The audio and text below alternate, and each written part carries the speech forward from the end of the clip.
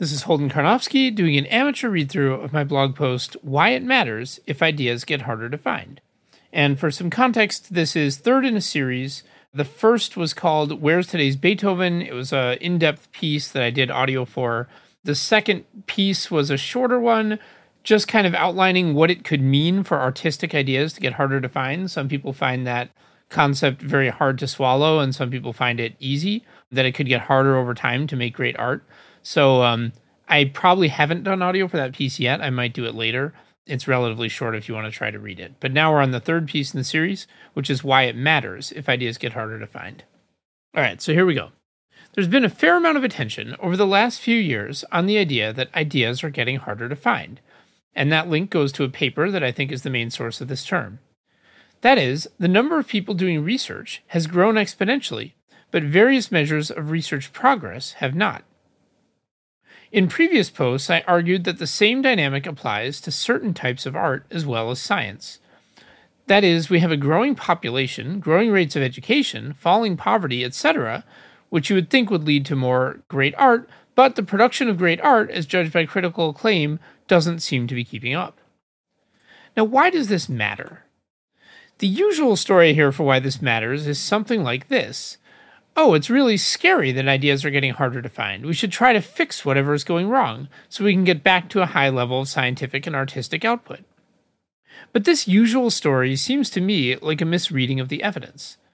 The issue is not that our culture is getting worse at finding ideas, but rather that ideas naturally get harder to find because that's just how it is. And I defended that idea in the earlier piece, Where's Today's Beethoven? And I also linked to another piece that argues it from another angle. Now, I believe in a different set of implications that ideas get harder to find. So the implications are, first, by default, we should expect further stagnation in scientific output and in certain kinds of artistic output. Second, the most likely routes to avoiding stagnation run through the sorts of things discussed in a paper I recently wrote about. Population growth matters, effective population growth matters, that is, making it possible for more people, especially in poor countries, to become scientists and artists, and artificial intelligence could greatly increase the pace of innovation. Cultural and institutional reform could help too, but they frankly seem like smaller potatoes than the three things I just said. And third, we should think of scientists and artists as discovering or even mining ideas rather than as creating them. Intellectual property law and norms should be consistent with this. In particular, I think we'd see more and better art and entertainment if we did more to encourage explicit riffing on existing works. Next section. Stagnation by default. I previously wrote about a growth economics paper by Charles Jones discussing the implications of what are called semi-endogenous growth models, in which A, the more people there are trying to produce new ideas, the more new ideas we get, but B, at the same time, ideas get harder to find over time. I think this paper contains the most important implications of why it matters if ideas get harder to find. The paper argues that by default we should expect idea production to fall over time. The main thing that can push against this dynamic is a fast enough increase in the number of people trying to have ideas, number of innovators. This could be caused by population growth, or by effective population growth, which means growth in the number of people who have a decent shot at being innovators. For example, having adequate nutrition, education, and access to people and cultures in which they can learn to innovate. We might get effective population growth if we could do a better job making innovator paths open to more people. For example, by lowering barriers for people in poor countries, or for women in currently male-dominated fields. Improving culture and institutions could help with this too. But in the long run, there's only so high the percentage of the population with a decent shot at being innovators can go. So in the long run, if we want to keep up the pace of innovation, we need growth in the overall population, or something that creates a similar effect, such as advanced AI. Now, something like advanced AI could cause an explosion in innovation, but without something like that, we're probably eventually looking at stagnation. And for the explosion, I linked to a previous series on where I really explore in quite a bit of depth the potential implications of advanced AI and why I think it could make this the most important century. Now, overall, I think that today's discourse around ideas get harder to find is overly obsessed with improving culture and institutions, as opposed to increasing the sheer number of people with a shot at being innovators, which I see as a likely larger and more sustained route to increased innovation. Next section, innovation as mining.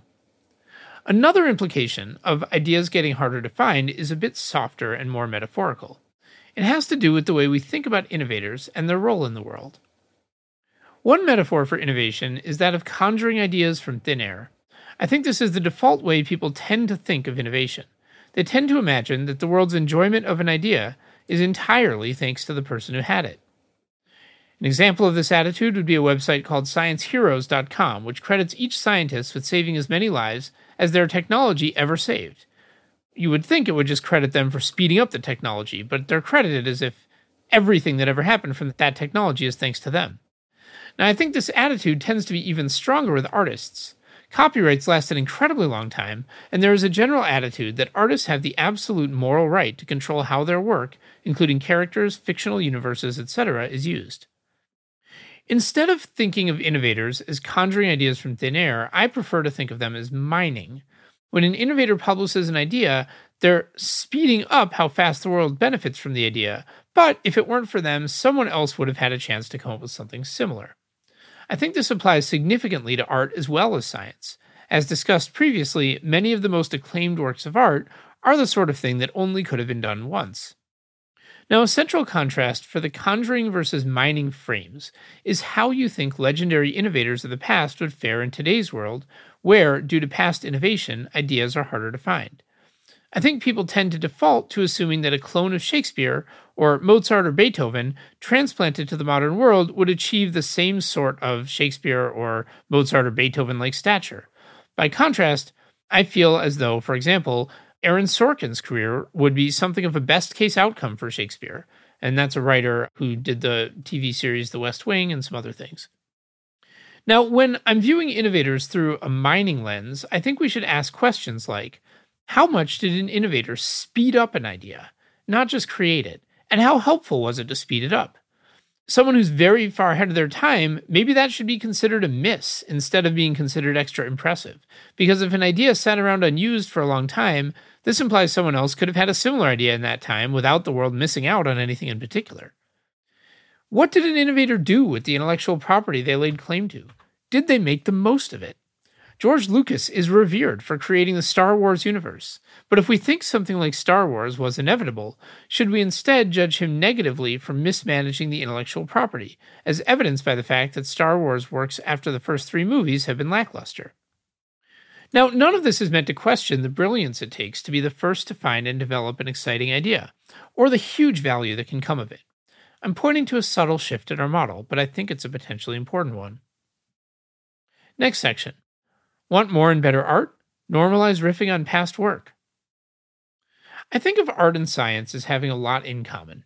In both cases, an innovator puts some amount of work into developing an idea, and then once it's developed, it can be freely understood, used, and enjoyed by unlimited numbers of people.